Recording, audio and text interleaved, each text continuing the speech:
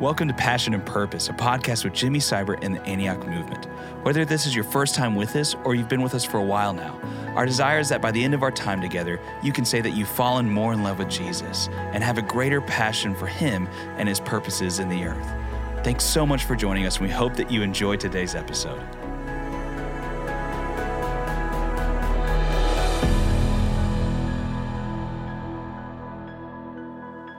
As I said last night, I see this as a big family room. This is a family gathering, and we are inviting the Father of the house, God Himself, to come be at rest among us. And I wanted to share a couple little thoughts before we unpack a portion of Scripture.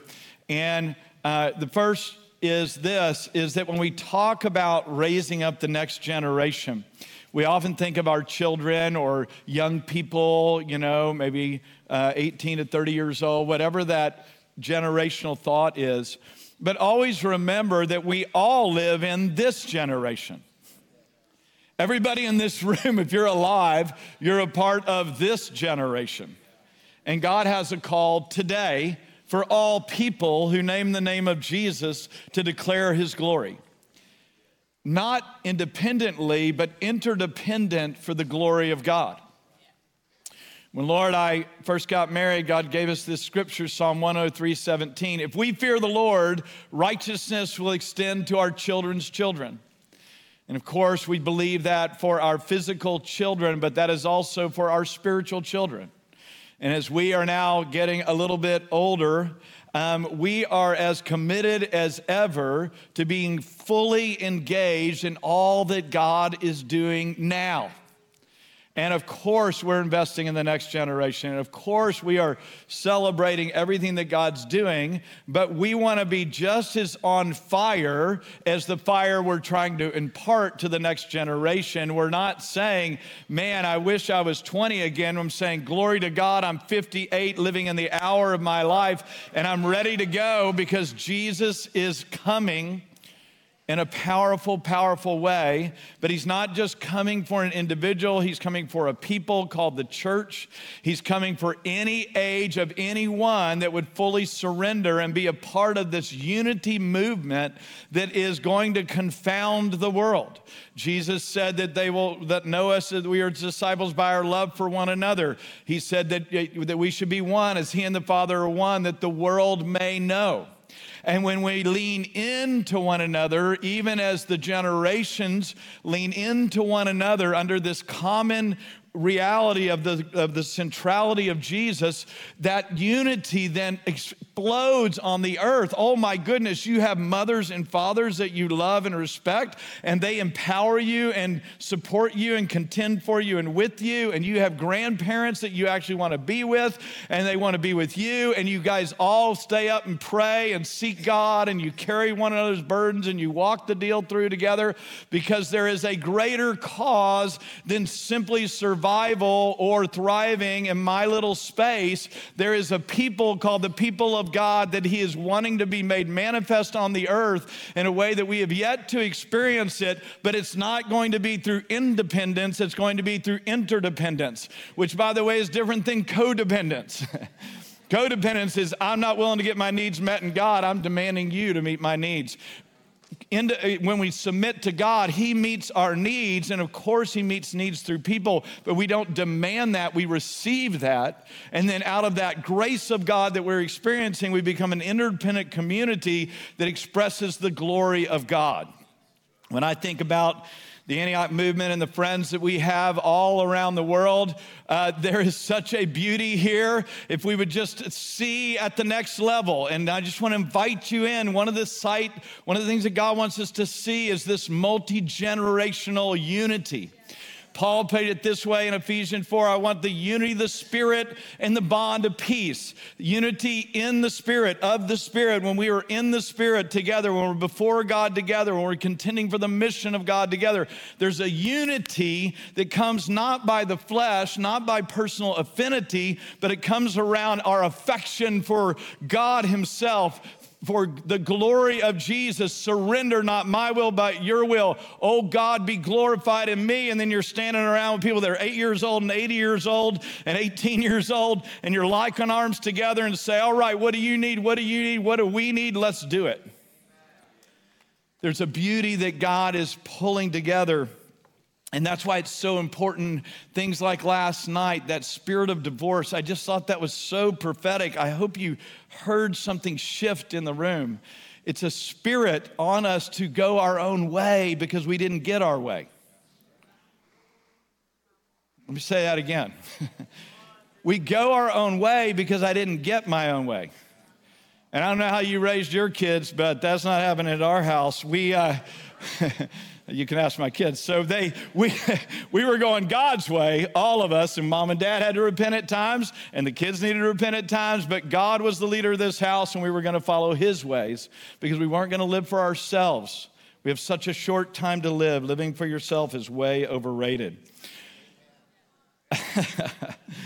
Then I want to remind us of a family word.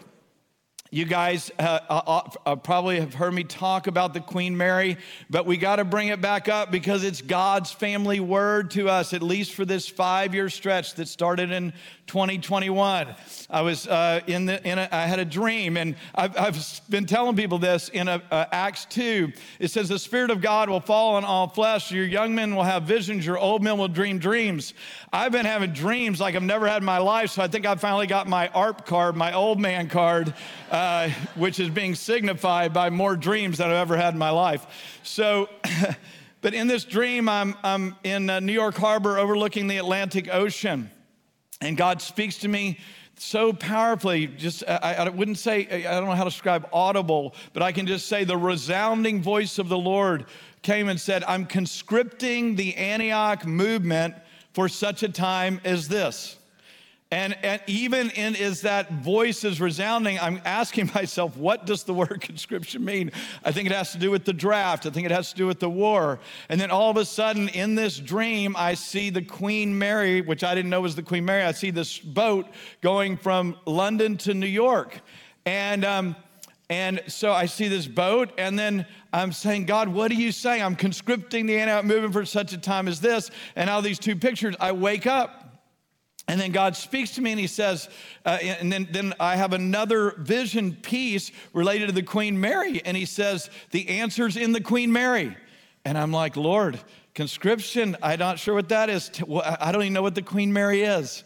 So I have this experience with the Lord that I'm Googling, right? God's source for me for help. And so I'm Googling conscription, and that's where they would draft people into the army or the services. But they also could conscript land, and they could conscript vessels like boats and trucks and trains.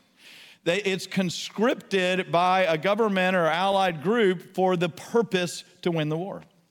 So then specifically about the Queen Mary was the gem of cruise liners, and it was conscripted by the Allied forces. It was sent down to Sydney, Australia. It was retrofitted. They took out all the luxury items, all the gold, all the paintings, all the furnishings, because it needed to be turned from a cruise liner to a troop carrier. And it would come back to New York, and where it could only carry 3,000 people between the people who were working on the boat and the guests on the boat, it went from carrying 3,000 to carrying 16,000. And it would break the world record for the number of people. You can see that picture. They had 16,683 people carried on that ship. And they would take the old swimming pool and stack it 7 bunks high. Whatever it took to get the troops it would go to 5 different continents. And many people would say that because of the retrofitting of the Queen Mary, that we were able to cut the war a year short, which means thousands, if not 1 million people's lives were saved because the ship was retrofitted and the troops went. Now, I know we can talk for a long time just on that alone, but let me just say, what is God saying to us as a family of churches? What's God saying to us as a family of churches is, it wasn't that we were, what's the word? It is a rebuke, but it is a gentle rebuke. We were drifting towards becoming a cruise liner as we got larger and more influential and more opportunities. It's just the nature of man. We were drifting more towards a cruise liner mentality, and God woke us up and said, that is not who you are. You are a troop carrier, of course. You are a battleship. You are made to impact the world. You're made to rescue men and women. You're made to sacrifice and surrender everything for the glory of God. That is who you are. And of course, we responded the best way that we know. But one of the things about conscription is that conscription comes on you, right? You get conscripted. You don't even choose to be conscripted.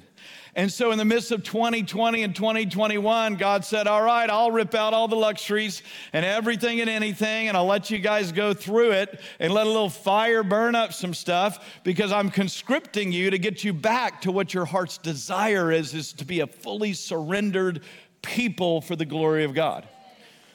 And so I want to say thank you for those who have allowed the conscription phase to happen, allowed the pruning to burn off all the chaff, to re-solidify your hearts and your minds in Jesus first and foremost, in the body of Christ, staying with the boat, staying with the people of God for this journey, because God is setting us up.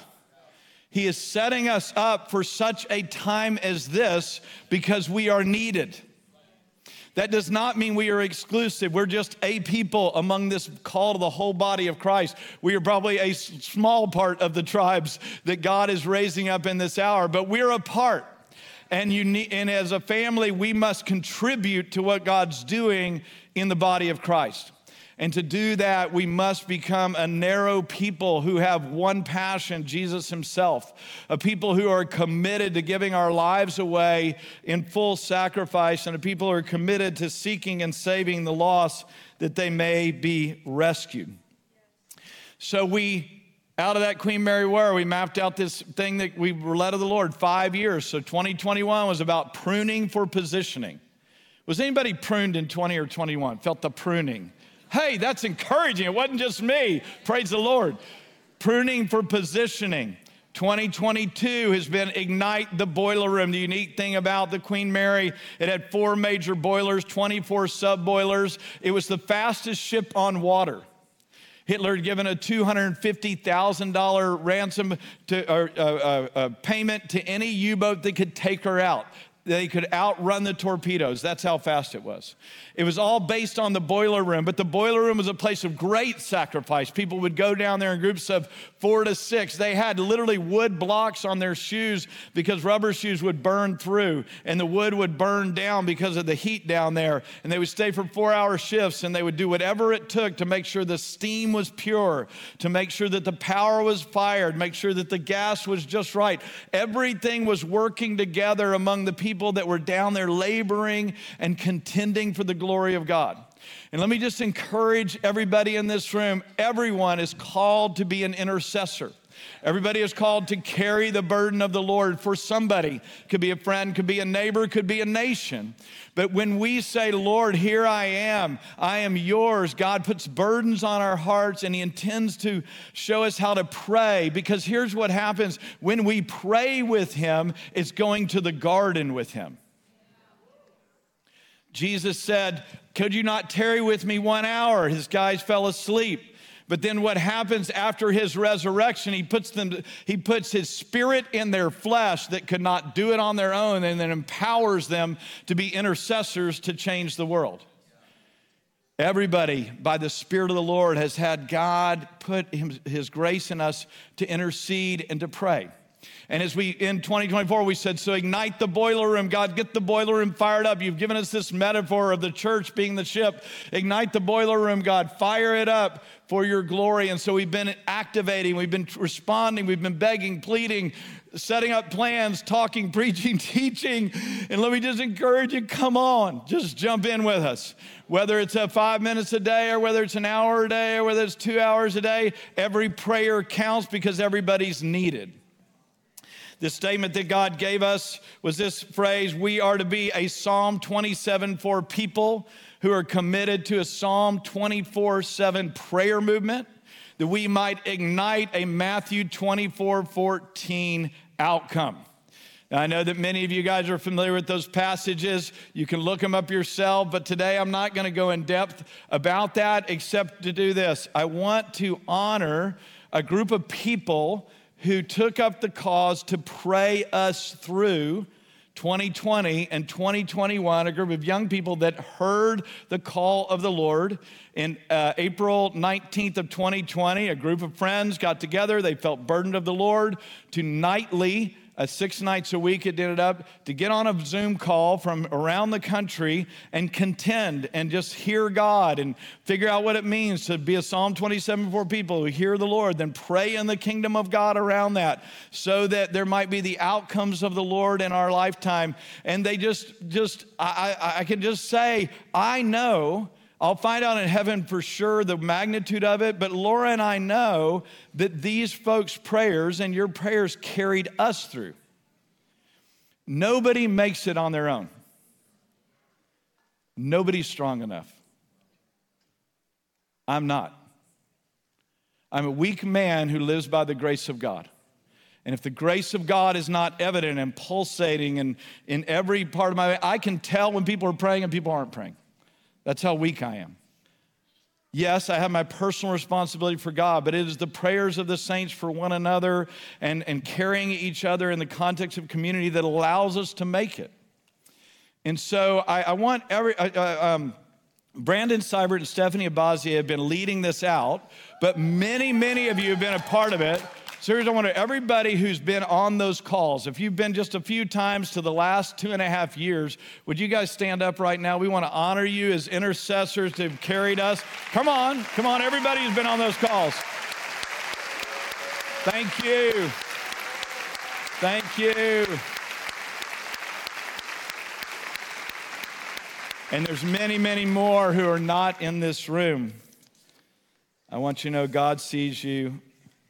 I see you, we see you, we are grateful. And you can join them. And we're joining more than ever to be a 24/7 prayer movement. One other thing that I really felt from the Lord here before I get into my message. Hey, welcome to the family room. Dad talks too much. It's all right. It's as long as it's God, we're fine. Isaiah 54:2-3 is a key promise to us. It says this: enlarge the place of your tent, stretch out the curtains of your dwelling, spare not, lengthen your cords and strengthen your pegs, for you will spread abroad to the right and to the left, and your descendants will possess nations and resettle desolate cities. All right, Laura and I are in our 50s. There'll be anybody under us age-wise, and even those that are above us.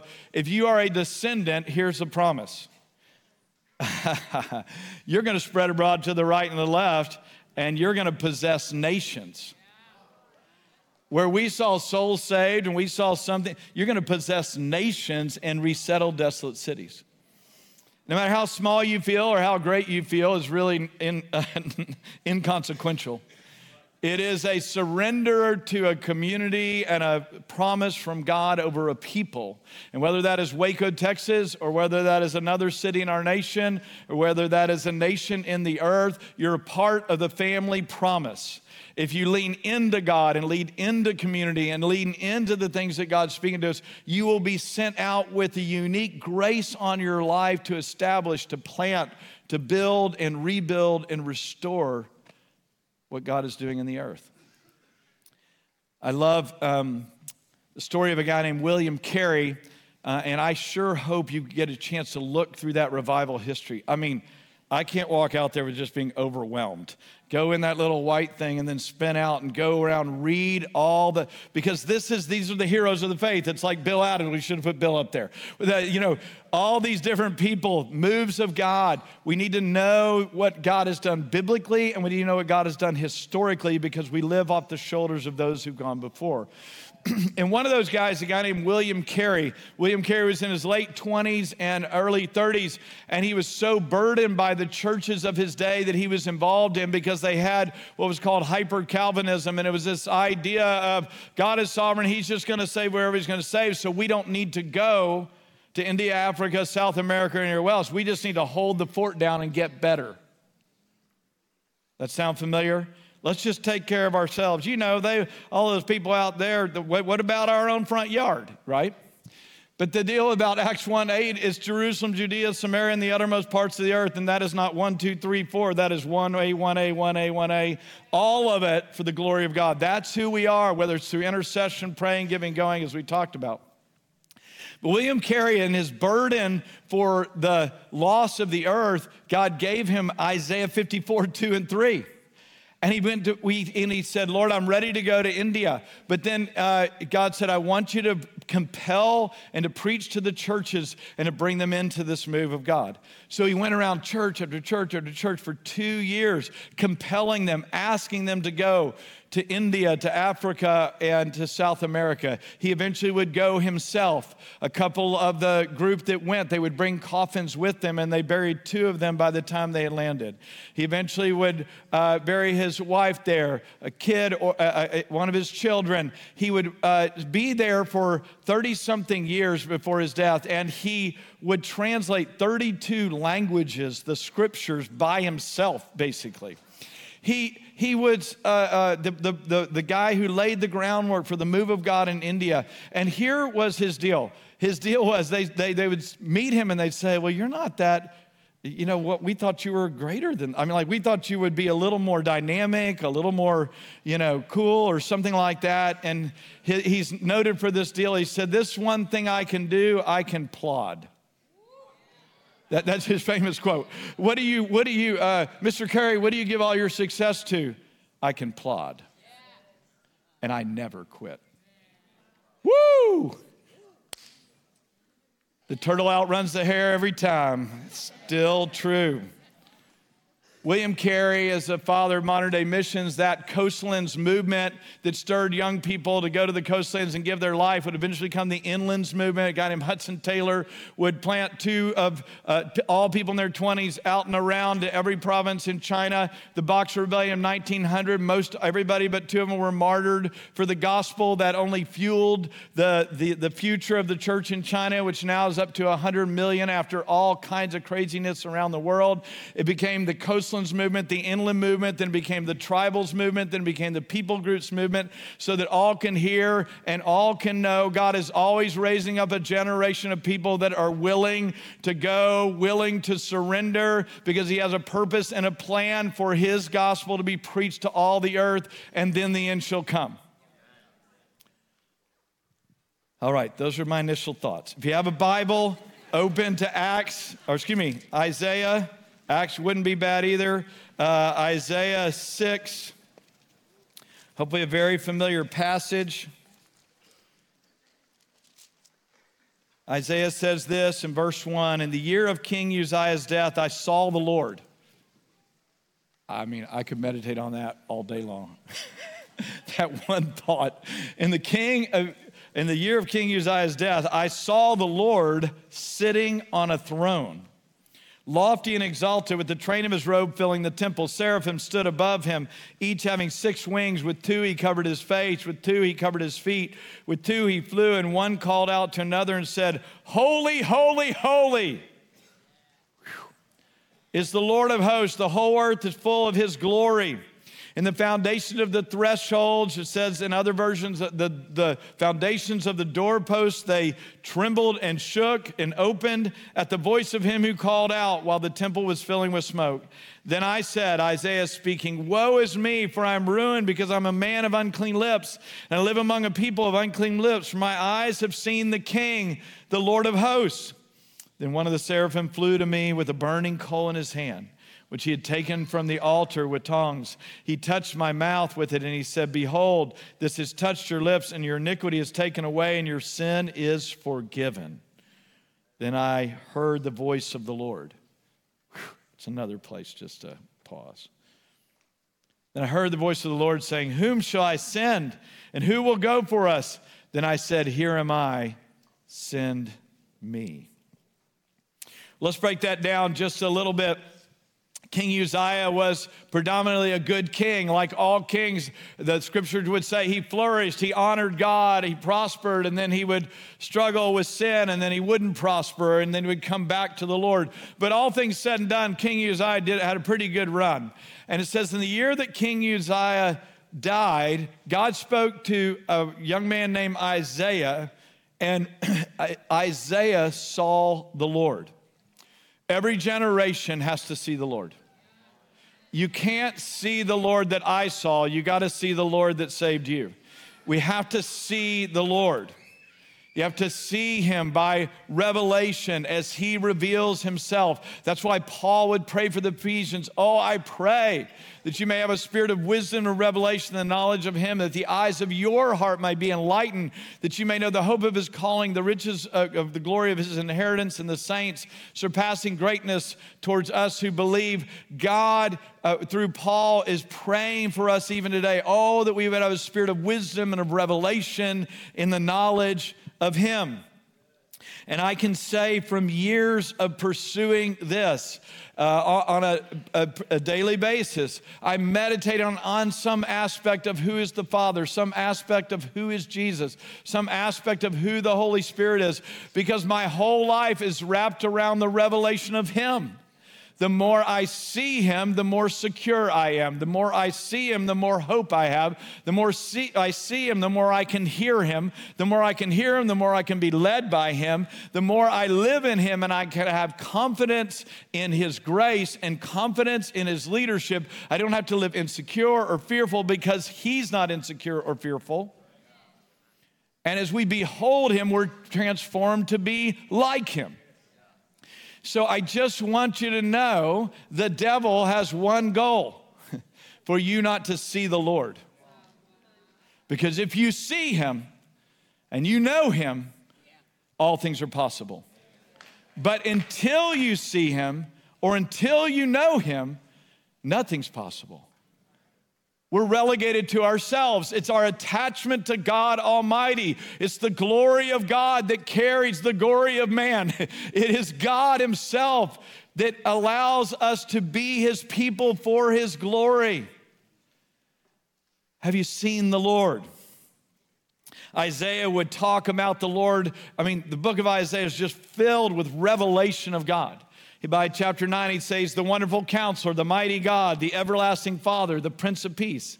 He calls God the God of mercy, the God of grace. He calls him the suffering servant. He's the Messiah to come. He calls him a comforter. He calls him a shepherd.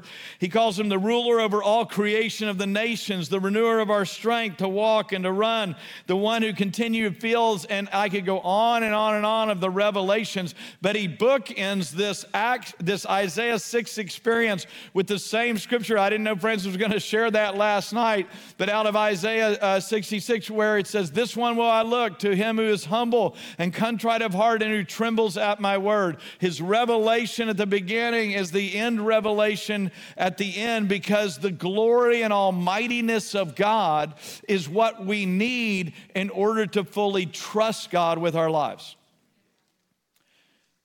Let me give you an example. Isaiah 40, one of my favorite passages. I guarantee you, I've meditated on this in the morning 1,000 times. And that's not an exaggeration, at least 1,000 times. I start my day just meditating on Isaiah 40. I'm just going to take you in to starting in verse 12. Who has measured the waters in the hollow of his hand? Now, if y'all have known me through the years, you've heard me preach on this, but I got excited about it today again. And that is this: the Atlantic and the Pacific Ocean are in the hollow of his hands.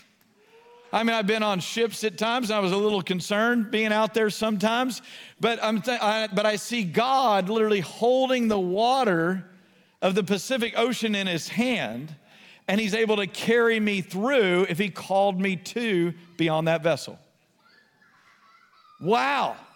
He carries the waters in the hollow of his hand. He weighs the mountains in a balance. The Rocky Mountains, the Himalayas, no big deal. I wonder which way's more. God knows. We'll find out when we get to heaven. But the immense bigness and mightiness of God. He weighed the mountains in balance in the pair of scales. Who has directed the Spirit of the Lord, or as his counselor has informed him?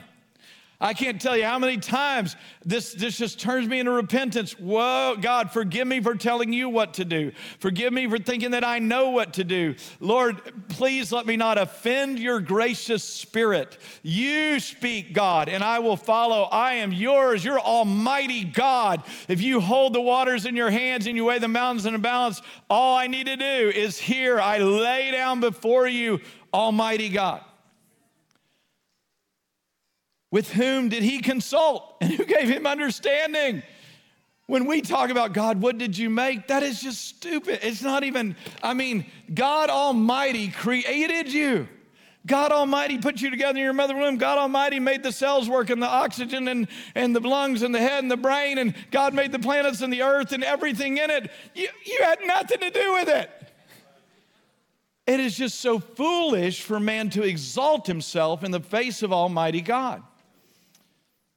You had nothing to do with your salvation other than humbling yourself and responding to him, acknowledging him. That's really what salvation is. Yes, I acknowledge I need a Savior. I repent, of course. I humble myself. There's a partnership there, but my part is so small compared to the death, burial, and resurrection of Jesus, and then him putting his Holy Spirit in me.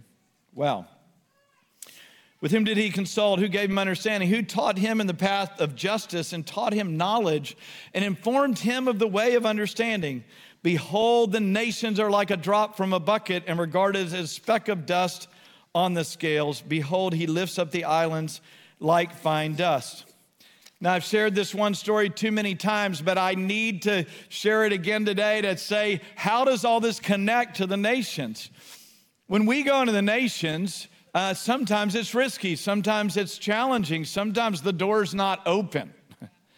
But can I just say that God is always wanting to open the door for his gospel to be preached and people to be saved. So I've been meditating on this passage, and we were trying to get into Afghanistan in the mid-1990s, and because we'd had a word at a world mandate. The mailers had heard God say Afghanistan, and they said, well, how are we going to get there? Well, the Taliban was in control, and they're not giving visas out of Kabul, but the Northern Alliance, you can supposedly get in there. But then we land in Tashkent, Uzbekistan, with this desire to get into Afghanistan.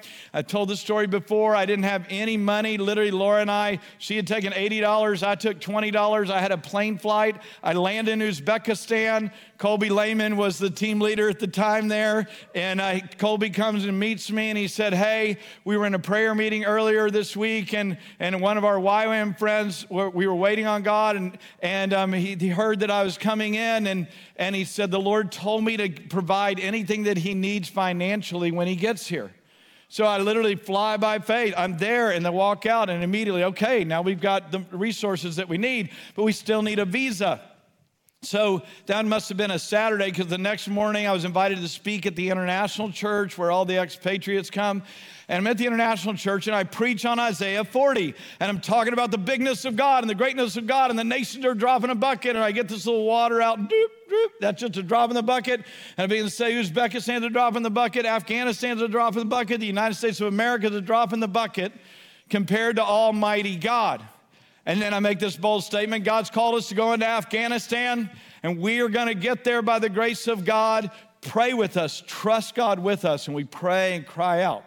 Well, at the end of our time, this young man comes up to me and he says, hello, my name is Ayub. And he said, my father is the chief of staff to General Dostum in the Northern Alliance. And he said, I am a believer. They do not know I'm a believer. But if you really want to get to Afghanistan, I will talk to my father and make a way. I said, all right, Ayub, let's do this, man. So the next day, we get a call. We get picked up in this 4Runner with 2 gunmen on each side, one in the back. And we go and we meet General Dostum, who was the ruling leader of the Northern Alliance for Afghanistan. He was meeting with President Karimov of Uzbekistan. And we get out of the car, and they tell us, he said, look, you stay here next to us. You do not extend your hand unless he's extended his hand, etc. And Dolstom's a big guy, and he walks out, 2 gunmen on his side, and there's 4 of us, from Waco, just hi, kind of walk up there, hello, sir, and he invites us in. We sit down. He literally had a throne. So he's like on this chair, double wide chair, and we're sitting at his side, and he said, well, what do y'all want? And I'd already prepared myself, said, look, we're going to be bold about Jesus because here's the deal. This guy's a Muslim. Yes, that is concerning if I'm sure that people's lives are in jeopardy, and he was known as a killer, so it's not like this guy didn't have a history. But I said, if we're not bold with Jesus now, we'll never be then. If we won't let us in the name of Jesus now, we're not going to stay in the name of Jesus, and we can't play games here. And so I tell them, we love the Lord. I love Jesus. We pray for Afghanistan. And out of our love for Jesus, we have a little medical foundation, education foundation. We want to come and serve your people in the name of Jesus. And then I had this specific thing from the Lord. I said, is there anything that you or your family need? Because we want to care for your family. And this big warlord dude, he said, no one's ever asked me that. No one ever asked me how they could care for my family. He said, I'm going to think about that one. He said, here, I'm going to make a way for you guys to come in through the north. You'll come to my palace. We'll meet, and we'll talk about the answer to that question, how you can help my family. But I'm going to make a way for you to help my people. Well, long story short, very quickly here, we get in there, we end up at his palace and all that stuff. We meet his number 2 guy, a guy named General Malek. We share the gospel with him. He asked, what do y'all want to do? We said, we want to go to the universities, because in the north, they had men and women being educated where the Taliban was not educating them. And we stood up and we said, we just want to talk about our lives, talk about American culture, and talk about religion. So we share the gospel with the whole medical school, because what's there to lose, right? You're already risking your life being in Afghanistan. You might as well share the whole gospel. And we pray and bless everybody. And then we went to the key university, and we did the same thing. And General Malek was with us. And we were looking forward to the next day of meeting General Dolstom. There were people fasting and praying here in Waco for us. And the fast ended around 2 a.m. Afghan time. And all of a sudden, I wake up and get violently ill. And I mean throwing up like I've rarely ever thrown up. And we're waiting for General Dolstom to meet in this UN meeting. And as we're there, all of a sudden I have to go over to the sink. I throw up. And then you hear a helicopter land. And you hear all this scuttle around. And they say, General Dolstom has to go to the front lines. And it's not going to be able to meet with you. And then that's 3 more days of a whole nother story of me almost just dying of salmonella. But I survived and arrived and all that good stuff. But here's the deal. General Malek was the guy that we ended up sharing the gospel with fully and completely. A few months later, he would try to do a coup against General Dolstom, and he was killed, he and his family. God somehow found some goofballs in Waco, Texas that were willing to hear his voice, go in and make a way for this man to hear the gospel, and to make a way also for our work in Afghanistan. Until the most recent deal, we had people in Afghanistan for 20 plus years. They're now in a neighboring country serving Afghans, etc. Our hearts are intertwined with Afghanistan because of Isaiah 40. Now, you missed that. Because you say, oh, what a cool story. I would never do that. If you see the Lord, you might. If you don't see the Lord, you won't. It's not about fear or not fear. It's not about greatness or not. It's not about being big or small or talented or not talented. It's who sees the Lord. When you see the Lord and you hear his voice, all things are possible. All right, so he sees the Lord. He falls on his face. Y'all gonna have to listen quicker because I gotta keep going here. All right. He sees the Lord, falls on his face, and his sin is revealed. Genesis 3, just speaking of sin, when the woman saw that the tree was good for food and that it was a delight to the eyes and that the tree was desirable to make one wise, she took from its fruit and ate. She gave also to her husband with her, and he ate. Then the eyes of both of them were open, and they knew that they were naked, and they sewed fig leaves together and made themselves uncovering. They heard the sound of the Lord walking in the garden in the cool of the day, and the man and his wife hid themselves from the presence of the Lord among the trees of the garden. So this is original sin. This is what Isaiah is dealing with. He's dealing with what we all deal with. What one theologian says, we are look at life and we try to take what we want instead of receive what God has given. Sin ultimately means missing the mark. It's when we take life in our hands. That seems good. That seems delightful. That seems like something I should do. But Francis talked about last night. I've got an idea. I just happen to be wrong. And history proves out that if you choose sin and take it into your hands, it will burn your life and ultimately burn others around you. So in the end, all idolatry and all sin is a relational breakdown, not just a behavioral breakdown. All right, real quickly here, you guys. The enemy comes to Adam and Eve and says, has God really said? So they began to listen to themselves instead of listen to God. One of the scariest scriptures to me in the Bible is in Ezekiel, where it says, God gave them over to their own idols and spoke to them through their idols. Whatever you behold and set up, you will even say, I'm hearing God, and make decisions that are unholy and broken because you've allowed an idol to be the center of your life instead of God himself. And ultimately, it's a relational breakdown. When I choose my way, I'm saying, God, I don't trust you in your way. When I desire another love other than God's, he understands there's empathy out here. That's why he died on the cross, right? That's why he pours out grace. This is not about God's provision for my waywardness, but it has to be put in the context of relationship if we're going to stay clean.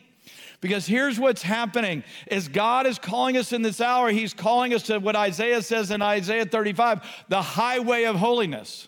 The highway of holiness, of which no one will see the Lord without holiness. Of course, that's the blood of Jesus. But there's a highway of holiness. He clears out the debris so that you can see the Lord.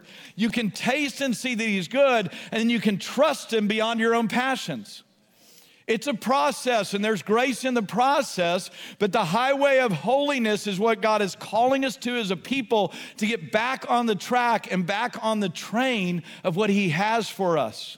There is something about goodness, that fruit of the Spirit, that is so rare in this day, where there's a cleanness in my spirit that I can hug someone appropriately, I can encourage them rightly, I can serve them in business or whatever my interactions were, without manipulation and without seduction and without brokenness. There's a goodness about the people of God submitted to the goodness of God. We see the Lord, and it creates an allegiance to him over our own desires. So here's the big three when it comes to sin, right? Y'all ready? The big three, though there are 3,000, by the way. So if yours isn't mentioned, no worries, just... Yeah. All right, money and possessions. Money and possessions, right? Trust in the Lord with all your heart. Jesus goes through Matthew 6, tells all the things he's going to provide for. Seek first his kingdom, his righteousness. Where your treasure is, there your heart is also. So here it is. It is normal for you to want to provide for your household. Work is of God. It is normal for you to be diligent. Nice things are fine. All that good stuff. But ultimately, the calling of Jesus to his disciples was leave your nets, leave your provision, leave your job, and come follow me. And then, as we know, many of the disciples were doctors and carpenters and lawyers. They picked back up their vocations later on in life. But the point of the whole deal is, I am going to trust you with everything and not predetermine my life, because I'm not a taker, I'm a receiver. Right? So I receive, God, your word. Okay, go get a doctorate degree. Absolutely, I am all in. Here's where I'm opening a door for a job. This is where I'm opening a door to serve. So please don't hear me, but this isn't the point of the message today, is to empower you in your workplace. The point of today's message is to get you surrendered enough so there is power in your workplace.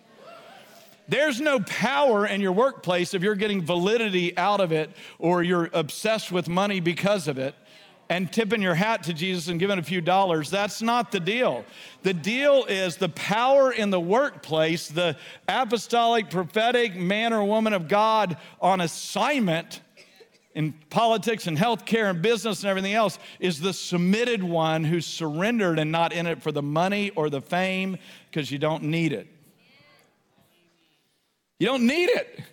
It is scary when somebody doesn't need anything from you. When they just purely love you and purely serve you and they're content with their wages, that's scary. That's powerful. Again, all these are messages I just want to, for another day. All right. Mount Everest of sin, at least in our current world, is the idol of sex. Sexuality. Most writers, theologians would say it has become the idol of all idols, and until it is appropriately dealt with, it will keep ravaging us.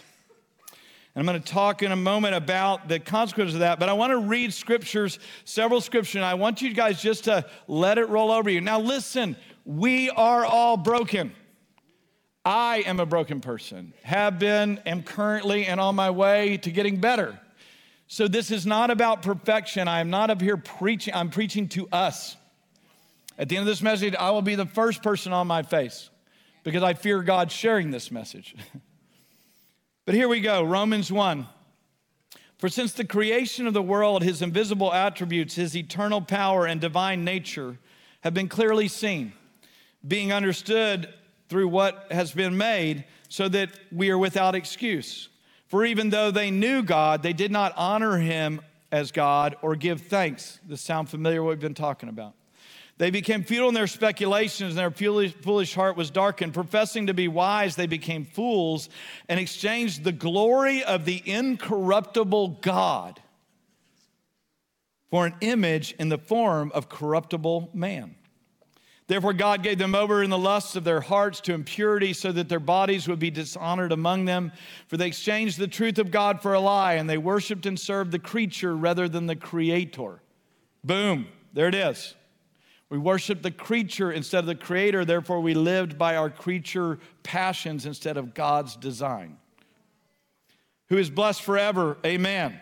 For this reason, God gave them over to degrading passions, for their women exchanged the natural function for that which is unnatural. The same way also the men abandoned the natural function of the woman and burned in their desire towards one another, men with women committing indecent acts and receiving in their persons the due penalty of their error. And just as they did not see fit to acknowledge God any longer, God gave them over to a depraved mind to do those things which are not proper. Wow. And can I just say this? Yes, they mention homosexual sin, but there is heterosexual sin. There is addiction to pornography. There is complexity in our understanding of sexuality alone. And it all gets down to this. We quit worshiping the Creator as the definer of life, and we started worshiping ourselves and listening to one another. As Francis said yesterday, we decided we know better than God.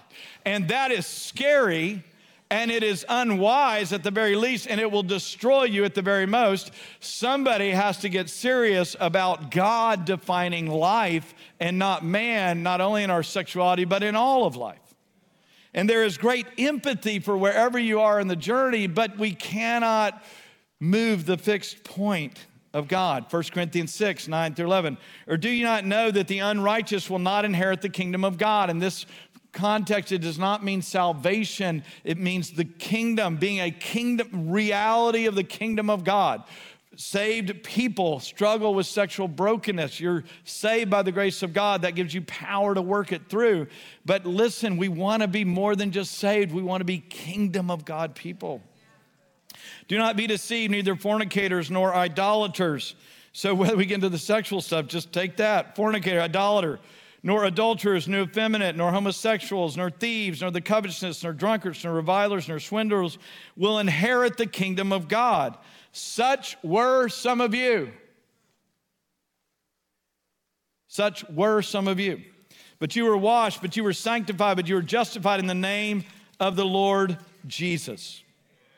2 Corinthians 11 says this, I wish that you would bear with me a little foolishness. Paul's saying, I'll say the same thing. Could you just bear with me a little bit longer? But indeed you are bearing with me, thank you, for I am jealous for you with a godly jealousy, for I betrothed you to one husband, that is to Christ, that I may present you as a pure virgin. But I am afraid, as the serpent deceived Eve by his craftiness, your minds will be led astray from the simplicity and purity of devotion to Christ. So when we talk about sexuality and sexual brokenness and all the perusals of all that, yes, we are human vessels, we are broken, but I want you to understand, it's ultimately, who are you trusting with your body? Who are you trusting with your mind? Who are you trusting with your life? The one who designs you has a purpose and a plan of how you should live your life, and he also gives power by the Holy Spirit that the highway of holiness might strengthen your life. And then what happens is, when we don't give away all of our affections to other loves, but we give it first and foremost to Jesus, the one we've been betrothed to by his grace, then what happens out of that, we have strength in our lives to serve other people. Okay, one last passage, Revelations 2, 20 through 22. But I have this against you, that you tolerate the woman Jezebel, who calls herself a prophetess, and she teaches and leads my bondservants astray, so that they commit acts of immorality and eat things sacrificed to idols. I gave her time to repent. She does not want to repent of her immorality. Behold, I will throw her on a bed of sickness, and those who commit adultery with her into great tribulation, unless they repent of her deeds. And guys, I'm just trying to be obedient to the Lord. This is the Bible. But here's what it says. For he or she who overcomes, and he who keeps my deeds until the end, to him I will give authority over the nations. We can't come to a nations conference and send you out and pray over you without authority. And authority comes with a chaste heart and a chaste life. We are not talking about perfection. We are not talking about stumbling, and we all stumble, my friends. But we know where to go in the grace of God. We know what the answer is, so we keep coming back to the throne room and receiving grace and empowerment to walk in a fresh way. But here's the deal, my friends. God wants to give authority over in your life. You are made in the image of God. He wants to put power on you and give you authority over the nations, literally, that when you speak the word of God, the power of Jesus on your lips will be directly proportioned to the revelation and the submission of your heart. That's where the authority comes from. Sometimes people say, oh, Jimmy, I heard that story, or you did this, or you did that. I was like, so can you. Everybody can walk in the authority of God if we're submitted to God. If we see the Lord. One last idol, and we'll almost wrap it up here. And if we haven't already mentioned it, the idol of self. Just self-direction. I'm in charge of my life, controlling what I want to do, when I want to do it. I direct my life. I do whatever I want. Nobody tells me what to do. Somebody acts like that's a badge of honor. You just need to repent when that comes out of your mouth. I will find my identity in some position or status, and then I will use my power for my own gain. That is the centrality of self. I will find identity, I will find status, I will find money, I will find power, and when I get there, I will use it for my gain, and I won't see the needs of others because I got there by my own way. Listen, my friends, this deal about if you lose your life, you'll save it, it's true. Trey, we were at a CPI the other day, and it's been 2 hours talking to the group, and it was one of those, doesn't always happen, just God came. It was like, whoa. I mean, I was learning stuff while I was talking, and and I was like, wow, that's really good. And so those are the fun times. And Trey made this note at the end. He said, does Jimmy seem sad about giving up his life? I mean, does this guy seem bummed out because he sacrificed or whatever? Does he see? He said, no, he's joyful. Listen, guys, I am 58 years old. I have known the Lord for 41 years, and it's embarrassing how far I have to go, but I'm touching the hem of his garment, and I'm coming up the train. I'm coming up the road, coming up the train of the robe, because the time is now. The time is now. I am giddy about what God's going to do now, what he may do today, how he might speak to somebody. Do you know I get thrilled when somebody walks up to you and they say, they had a scripture that I was thinking about. You know, God didn't give me a spirit of fear, power, love, and a sound mind, and their lights go on their head and they're like, wow, God spoke to me. I love that. And yes, I've seen God do bigger things than that, but not really, because the biggest thing in the world is the voice of God would speak to a mere man and encourage the heart by grace. It's amazing. It's amazing. It's amazing.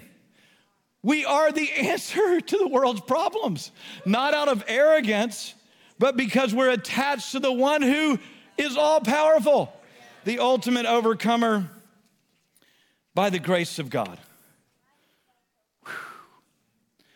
Well, hey, thank you.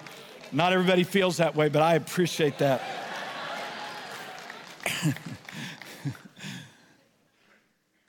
Then Isaiah, he's undone, right? Lord brings the coal and forgives. If there's anything I've experienced in the last 2 years of my life, it's the grace of God. I still remember Francis speaking about 3 or 4 world mandates ago, and he was speaking on mercy. And he said, does God give partial mercy or full mercy? He said, how much do you want? Would you like 90% mercy? 10% left over just to grovel in a little bit? What is it? What percentage of mercy do you believe in? And what I've found about God is that he's 100% mercy. He's 100% forgiving 100% of the time because he can't be anything but himself. Therefore, when I sin, I come to the advocate, Jesus, and I receive his forgiveness, and I'm empowered again to live holy unto him. And that's amazing. Isaiah experienced it in a very dramatic way, but we can experience day by day by faith. He forgives all of our iniquities. How many? How many? How many times you done it? Right. Well, that's how many times he's forgiven you, right? Just however many times you're dishing it out is how many times he's coming with grace, because grace is greater than it and your stuff, no matter what. So once he encounters the Lord and lays it all out, then grace of God comes, and then this voice goes out, who will go for me? Who will go for me? The resounding voice of heaven. You know, angels are saying, who shall go? Who shall go? And that's the voice you're going to be hearing all weekend long. It's the voice of the Lord. And Isaiah's response, here am I. Send me, God. Send me. Send me. The picture I have in mind is this, is that if I will lay down like this, then it will be a train track for God to come down and roll into his purpose and his plan.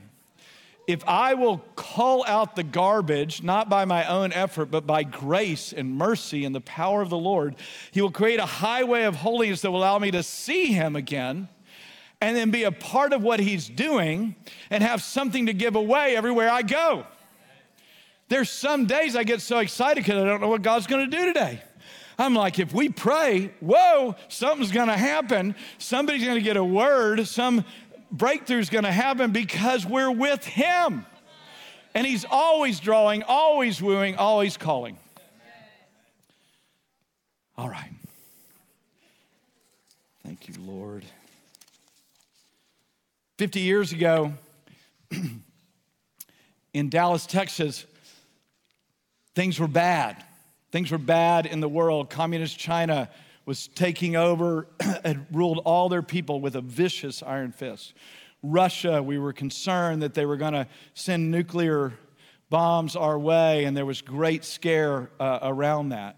We were in the middle of a Vietnam War that seemed just crazy to be involved in, and young men and women that we all knew were being shipped off to Vietnam and coming back maimed and marred and dead.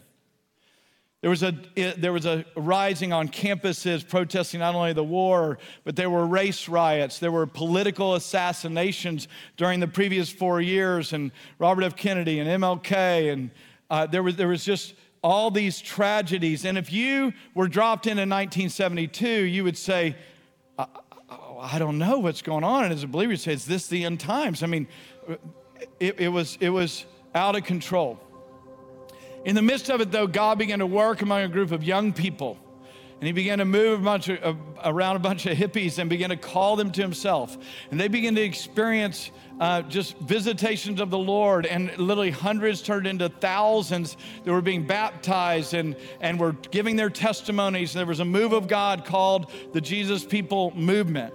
Well, in the midst of this, a guy, Bill Bright, of Campus Crusade, or now called Cru, a guy named Billy Graham, who most of you are familiar with, Lauren Cunningham of YWAM, other leaders said, we've got to gather everybody together for a great place of convocation and a great place of sending. And so they descended in Dallas, Texas, and they had, it was 80,000 registered, and they would have up to 120,000 come for the evening concerts. And literally, people were just undone with Jesus. It would be a catalytic moment that would change missions history in our lifetime. And really, more than we know, and we'll find out in heaven, it saved a nation from literal destruction.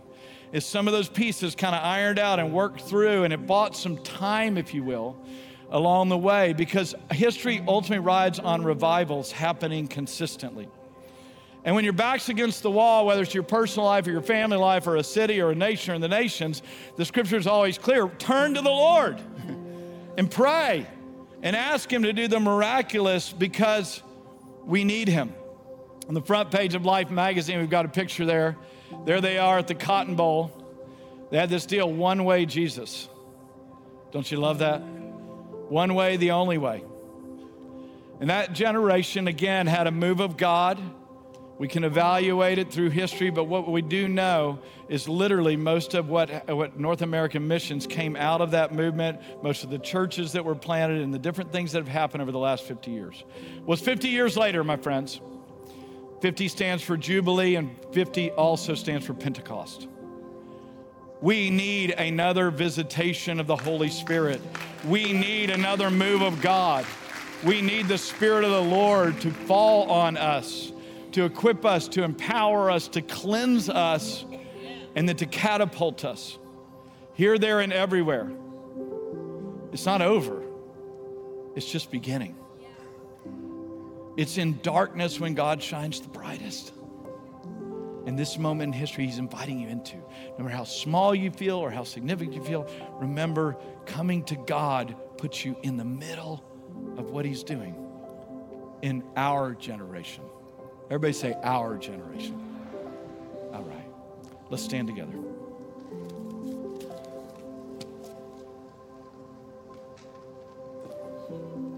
You were given a little card when you came in. It says, here am I, send me. We read those cards from a 1998 move of God that we had at World Mandate, where people wrote down their commitments to the Lord. Out of those commitments, we literally were a part of a move of God in the Middle East that was historic. We saw inroads in the Buddhist world, the Hindus world. We had people all over the world, people sacrificing their lives for the gospel because they heard the voice of the Lord in a moment like this. So we got a little bit of time here. We got a 3-step process we're going to do, all right? The first thing we're going to do is we're just going to come to the Lord. And I want to encourage you, man, if you need to lay some train tracks, that looks like this, right? If you just need to humble yourself before God, it looks like this. If you need somebody to pray for you because of the bondage and the brokenness, we'll have people to pray for you. But we need to just take a moment right now and just respond in surrender as Isaiah did when he saw the Lord. So can we just do that? If you feel called by God to surrender, to just surrender it all again to him, whether it's vocation or location, or whether it's sin patterns, or whether it's relationships or desire, just to betroth yourself again to God. Again, if you're there in your seat, don't feel led to come up to the front. You can just get on your knees or just sit down and open your hands. We just need a moment here to surrender. Just surrender whatever the Holy Spirit is doing in you.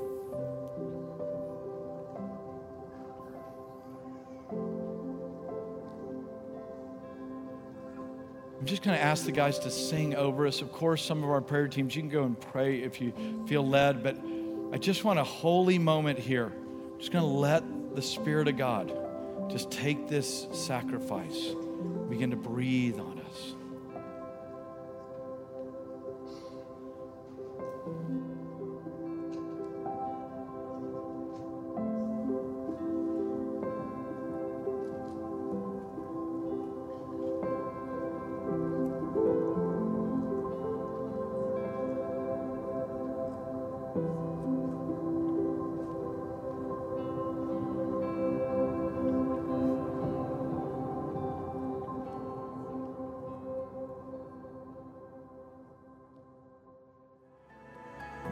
Thanks so much for tuning into this episode of Passion and Purpose, a podcast with Jimmy Seibert and the Antioch Movement. For more information, please visit jimmyseibert.com and antioch.org. We'll see you next time.